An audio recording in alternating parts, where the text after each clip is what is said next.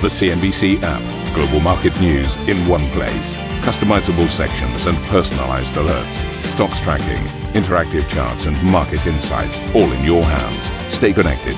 Stay informed. Download the CNBC app today. Good morning and welcome to Squawk. Here are your headlines today. The Netherlands becomes the first country in Europe to reimpose strict lockdown measures as the Omicron variant spreads across the bloc.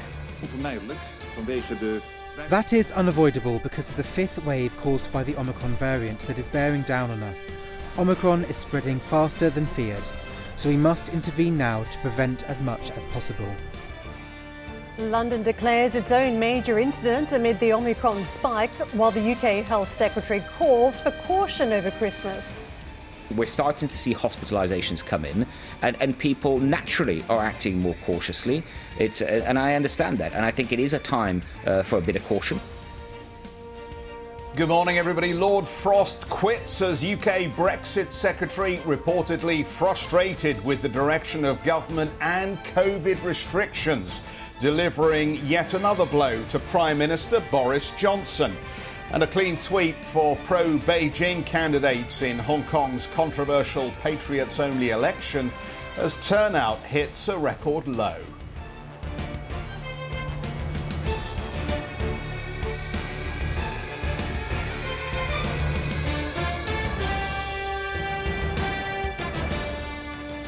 Here we are again on the cusp of Christmas, talking about the pandemic as the Netherlands has re-entered full lockdown, with all non-essential shops, restaurants and museums ordered to shut just days before Christmas until at least mid-January. The Dutch government is trying to stem the rapid rise of the Omicron COVID variant, which is on pace to become the dominant strain by the end of the year. Announcing the latest lockdown, Dutch Prime Minister Mark Rutte urged the public to stick together through another difficult Christmas period. Voor heel Nederland inmiddels zuchten. And now I hear the whole of the Netherlands sighing. All this exactly 1 week before Christmas. Another Christmas that is completely different from what we would like. Very bad news again for all those businesses and cultural institutions that rely on the holidays. A downer for all young people for whom life suddenly becomes a lot more boring. Also for the elderly, for whom social contact during the holidays is extra important. We all know someone who needs some extra attention these days. Keep looking out for each other. Meanwhile, the UK reported some 22,000 new Omicron cases over the weekend, taking the total number of infections from the new variant to just over 37,000. Around 83,000 total COVID cases were reported in the most recent 24-hour period, along with a further 45 COVID-related deaths. The Mayor of London, Sadiq Khan, has declared the latest surge in Omicron infections as a major incident. It comes on the back of a 30% week-on-week rise in the number of hospitalised COVID patients in London, prompting fears that the health system could find itself overwhelmed going into the new year. Speaking on BBC's Andrew Marr, UK Health Secretary Sajid Javid said there are still many things officials need to learn about the new COVID variant, but stressed a third booster jab is key in fighting the latest wave. Look, we are assessing the situation. It's very fast moving. We've seen with Omicron there's a lot that we still don't know about Omicron. I mean, that's the truth of the matter. The reality is there's a lot of uncertainty. There are gaps in the data, but we must work with the data that we've got. We mustn't let perfection be enemy of the good. And the things that we have learned so far, if I may just very quickly, and I think this is important, is that what we've learned so far, that it spreads very quickly. We've seen the rise in case numbers. We know that there are a lot more people infected than there are actual case numbers, and we know that they are still doubling those infections every 2 to 3 days. That's observed data around the world. Secondly, we know much more about the vaccines and how they interact with the Omicron variant. We know 2 vaccines are not enough. The 3 vaccines, a booster shot, it makes a huge difference, gives you an excellent level of protection. Sajid Javid talking there. Well, other European countries are also reacting quickly to the spike in infections. Germany has now banned most travellers from the UK, with only German citizens and residents permitted to enter the country. All passengers from Britain will have to observe a 14-day quarantine. That move comes after France imposed similar restrictions. Anti-COVID lockdown protests broke out across Germany as thousands in cities like Hamburg and Dusseldorf demonstrated against mandatory vaccines and the introduction of new rules. Let's get out to Annette for more on how Germany is handling this latest spike in cases. Good morning, Annette. Good morning, Jeff. We're currently witnessing actually a decline in the cases of the mostly spread Delta variant here in Germany, but there is a big but, because there will be already by tomorrow, there will be a corona crisis meeting on the highest level. And the draft, which I've in front of me, is saying that we can't handle the Omicron spreading without serious restrictions on social gatherings. It doesn't really say yet what kind of restrictions will come, but it sounds more or less that we're heading into some sort of lockdown as well here in Germany. What they are saying that with the expected increase in incidences, the critical infrastructure of Germany, including hospitals, police stations, fire stations, emergency services, communication and electricity and water supply could be endangered because given the high the higher rate of infections with Omicron, a big part of the population then could be either sick or in quarantine, and that could affect the critical infrastructure of Germany. And that is why the government and the expert council, which is also a new thing which came in with the new government on corona, is suggesting that we need serious contact restrictions in order to avoid such a situation. As I was saying, tomorrow will be the day when this corona crisis meeting will happen, and afterwards we're going to know what kind of restrictions will be in place. But one thing is sure, I think we are going to head into the direction of the Netherlands, as it sounds now. With that, back to you. All right, Annette, thank you very much indeed for that. And we'll keep it short, I think, given the indifferent line we seem to have with you with Germany this morning. Let's move on and let's talk a little bit about the United States. President Joe Biden is set to address the nation on the Omicron variant on Tuesday as the country faces surging case numbers and hospitalizations. The president is also expected to issue a stark warning for what the winter could look like for unvaccinated Americans. Well, speaking to NBC, White House Chief Medical Advisor Anthony Fauci stressed the importance of raising booster and vaccination rates.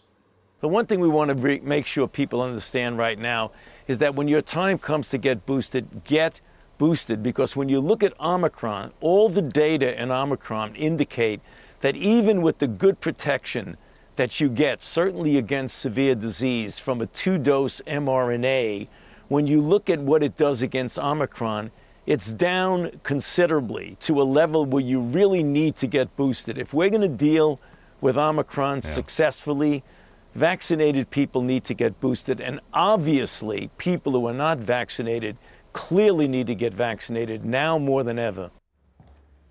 Let's take a look at the markets, and the early action suggests some sogginess before the trade, and you can see that on the S&P and the Dow, but very strong calls to the downside for the Nasdaq yet again. And this is one of the concerns for markets, to just where we will travel to from here. We've got so many different features. Clearly, the interest rate story is quite dominant. The Fed sounding way more hawkish than the market had anticipated last week. That's a big factor for the big technology names. But then the counterweight here is that you did see a surge in some of the stay-at-home stocks again, the pandemic winners, as they've been named, the likes of Peloton, Zoom Video, and of course some big vaccine makers too, Moderna for instance. So that was a supportive factor for the Nasdaq in trade Friday. The question is whether it holds this week or whether some of those interest rate fears become more dominant at this point, while we still see, of course, a market that is compromised by pandemic concerns. So it was a reversal across the board, 1% down for the S&P and the Dow falling 1.5%. I want to take you to the dollar. There's been a real bit in the market early on, the safe haven trade, and that has been quite dominant, although you're seeing at this stage euro managing to recapture some support at this stage. It was punished into the back end of last week, and as we talk about lockdowns, clearly a few headwinds for the euro, but the morning session it's perched higher. In contrast, sterling is reversing. We are looking at a fairly grim situation across the UK at this point, and the market is pricing that in early on at 2/10 down. Dollar is losing ground versus the safe haven Japanese yen. You're seeing support come into the market for the yen, which is in contrast to the trade we've seen in many weeks of late. So we've got about a 0.25% bounce, dollar gaining versus the Chinese currency.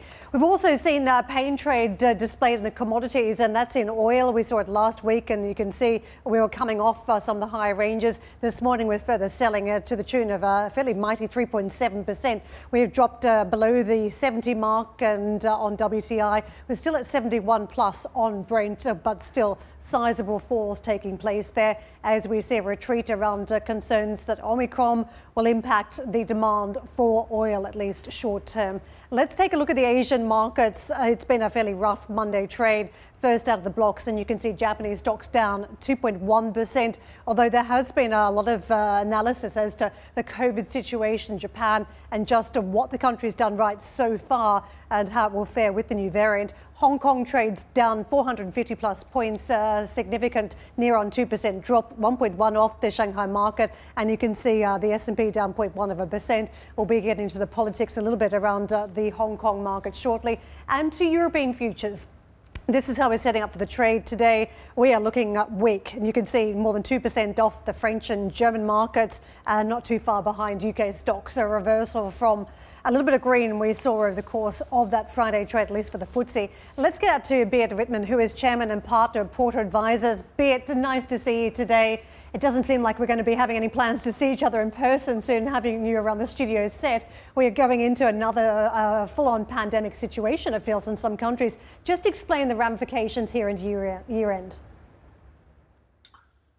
Well, 21 has been a very strong year for risk assets, and in hindsight, pretty smooth sailing. Strong post-pandemic recovery, rebounding corporate earnings, low volatility, plenty full of liquidity. And I think, yes, markets will end the year on a high. But of course, I think looking into 22, I'm positive about the medium term and also equities as the asset class of choice.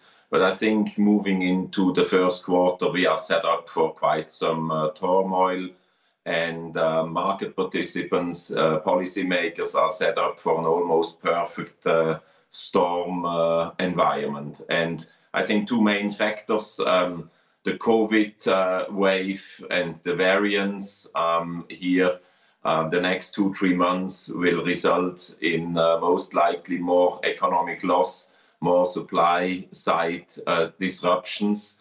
And the second thing is, of course, that the central banks, as a consequence, are caught between a rock and a hard place with their mandate to secure growth and at the same time price stability. And we have had now a week of tightening monetary policy in some corners of the world to various degrees. And this is going to continue. But of course, into the first quarter, lower economic data at some stage, which requires stimulus, and at the same time continued spikes in inflation, which requires tighter monetary policy. So quite challenging. Beat, the title of your outlook for 2022 sounds quite treacherous. Riding tides, breaks and swells reminds me of that territory when you navigate coral reefs trying to get to shore. And if we've got a positioning here in markets where you've got investors piling into one side of the boat, and it feels as though a lot of investors very long the technology trade still, what does that mean for stability? Do you have concerns that we could see a sell-off in technology because of this tightening we already witnessed from central banks? I think we will have heightened volatility and also liquidity mismatches in the first quarter quite immediately. Some of the reliable leading indicators like corporate high yield debt, they see clear fractures already, and we know that these markets are not liquid. This can lead very fast to some market discontinuity, and shakeouts and liquidity mismatches, as I said. But I would recommend a defensive posture in general and stick to high liquidity in this type of environment and get some protection. But, beyond that, I think the medium-term trend, I've been very positive on equities as an asset class the last few years and also in 21. I think that's very much to continue. I'm also positive on technology, on sectors like business services, healthcare, infrastructure. All these medium-term solid structural trends will offer tremendous buying opportunities again. And the same, of course, is true for private markets. And it's kind of interesting to see if we see a shakeout in public markets. It will put institutional investors more into the corner of private investments because they can avoid, of course, the short-term fluctuations induced by exogenous events or policymakers doing mistakes. Beat, as you point out, the M&A activity has been extraordinary across the last year. Deal Logic putting out figures in excess of $5.6 trillion worth of deal making. That's a spike of 63%. It's been a blowout year. And obviously, it's been based on the facts that that CEOs have been confident about doing the transactions. And obviously, liquidity has been available and the cost of money has been cheap. Now, with Omicron and with the tightening from central banks, we're obviously seeing a little bit of a shift in one, confidence, and two, the price of money. What kind of year do you think we're going to have in 2022 then for deal making? I pretty firmly expect that we will have a continuation in 22 of the record deal making activity in IPOs, in carve-outs, in cross-border corporate financial transactions. Of course, at the margin, interest rates play an important role, and perhaps also high corporate valuations because it gives a acquisition currency. But, the longer this pandemic lasts, and I think we have another 2-3 painful months ahead of us, there are transformational forces at work, digitalization, big progress in technology, also in health industry technology, food, then the whole complex of ESG, which will become more important, and I expect a structural boom in those areas in a post-pandemic environment. And that means that a lot of these corporate transactions are also growth-oriented on one side. On the other side, there's a lot of consolidation going on. Look at the financial industry where there is overcapacity in some corners and lagging technology. Then, of course, consumers get really used to digitalization, be for their shopping habits, but also in the educational complex. So I think plenty of solid reasons to expect more deal making in 22. Yeah, what's been interesting, I think, is also that the markets have had to perform this year and the deals be done against what's been still a nagging geopolitical backdrop with tensions between the United States and China, and obviously more recently this build-up of Russian troops on the Ukrainian border. Is there any risk at all that we end up with some kind of accident or geopolitical mistake that damages sentiment in the early part of next year? I think geopolitical event risk is certainly here and is heightened at this stage. In this decade of the 20s, we moved to a more multipolar world with the Western powers on one side and then China, and in between mid-sized powers in terms of economic terms like Russia. I think that any event risk due to geopolitical frictions, let's say like the Ukrainian situation here with the Russians, can be short-term, have an impact, but I don't think really any relevance longer-term, because at the end of the day, we don't live in a world of just pure military confrontations. Wars can be fought in the economic space very much. It can be fought in cyberspace to a very large extent, and military confrontation. We have seen the adventures of different powers and conflicts the last 20 years. They have not really led to a changed landscape, and they have also not led to sustainable nation building. So in sum, I think frictions around China, around Russia with Western powers can happen, of course, but they will be incidents, they will not be of longer-term consequences. And as an investor in capital markets, I would certainly treat them as investment opportunities. Beat, can I ask you about ESG? A lot of investors have been dabbling in that sphere over the course of this year and pivoting investments. What do you think the best way is to play ESG in 2022? ESG is still a very fragmented space in terms of methodology and indices. There are different approaches, but I think the pandemic is producing a fast forward in standardization, which also the asset management and financial industry is applying to investors and to clients. I think this is a big structural opportunity is going to happen. It's going to be driven by policymakers and regulation, but at the end of the day, also by consumers. We see it. Consumers want to know about the origin of productions, of goods, also of services. So I think this is a very important space. I would, for the time being, certainly stick to established players with track records and very transparent criteria how they invest. But this is a space which will gain really importance, and it will be triggered forward really by the result of the pandemic. Beat, thank you very much for joining us, and appreciate all of your contributions during the year. Merry Christmas to you. Beat Whitman, Chairman and Partner, Porter Advisors. Coming up on the show, we talk British politics after Brexit Minister David Frost's shock resignation over the weekend.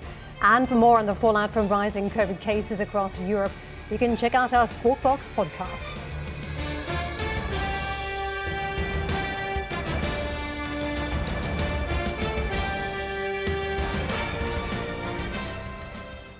Listen to CNBC's Beyond the Valley, the podcast that explores the biggest tech news from across the globe. Join me, Arjun Karpal. And me, Tom Chitty, every week as we bring you insights into the top stories, unpack the latest trends, and find out where the industry is headed. Now available on Spotify, Apple Music, and Google Podcasts.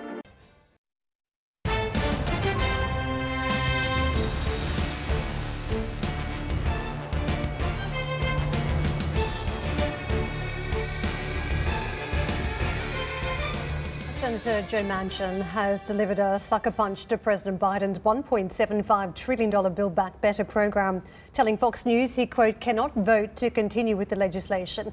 Manchin, who has been a thorn in Biden's side throughout his presidency, cited inflationary pressures as a key factor behind his decision. The UK Foreign Secretary Liz Truss will take over the Brexit portfolio after Lord Frost quit the cabinet. In a letter published on Saturday evening, Frost cited dissatisfaction with government policy as a key factor in his decision, following an increasingly difficult month for the Prime Minister Boris Johnson. Let's speak now with Philip Rycroft, the former permanent secretary at the Department for Exiting the EU. Welcome to the programme. Good to have you with us, Philip. If I could ask you, I mean, you've been no fan, it seems to me, of Lord Frost and what you've described as an ideologically driven approach over recent months. Are you happy to see him leave? Do you think this will lead to perhaps a de-escalation of the relationship over the Northern Irish Protocol? That's possible. I think the first thing to say, it's an odd time for him to go in many ways. I mean, he was in the middle of a really important negotiation over the Northern Ireland Protocol. There had been some progress last week. The European Commission had made a big move on access to medicines from the GB market into Northern Ireland, which was one of the major sticking points in terms of the implementation of the protocol. We're obviously in the middle of another pandemic crisis. So a strange time to go and to be citing concerns over the general direction of travel of the government looks to me a little bit odd.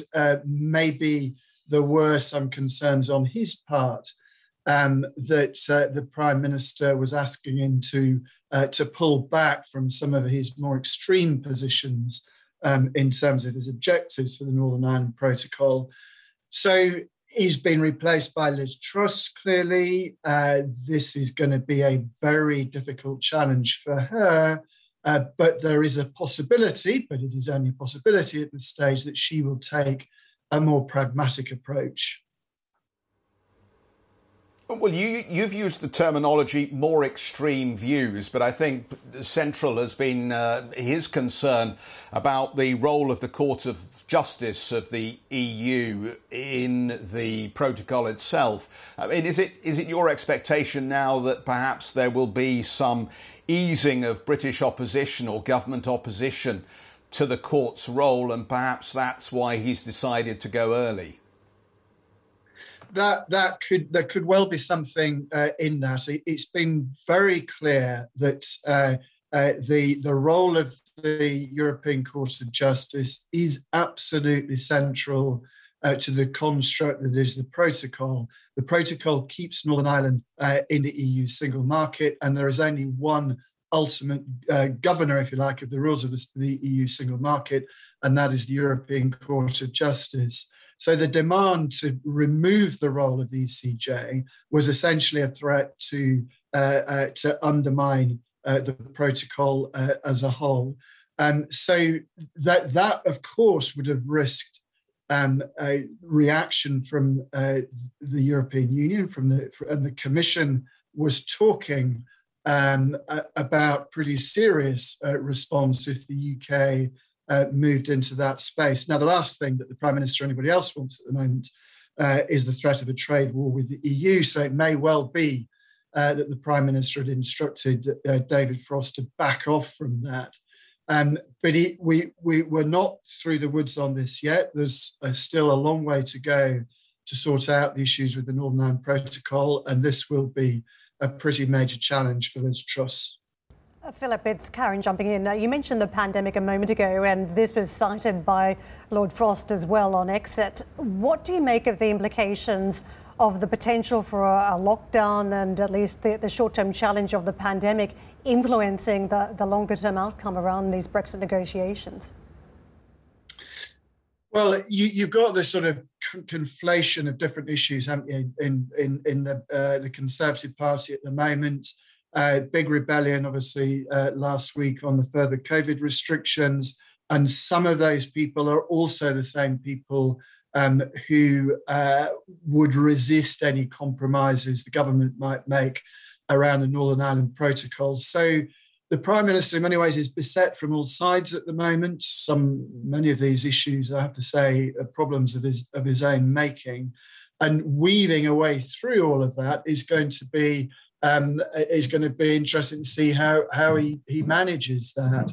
Obviously, we have the Health Secretary talking about the possibility of further COVID restrictions even before Christmas. That means over the next couple of days, obviously, and how that goes down with the backbenchers will be a big test for the government.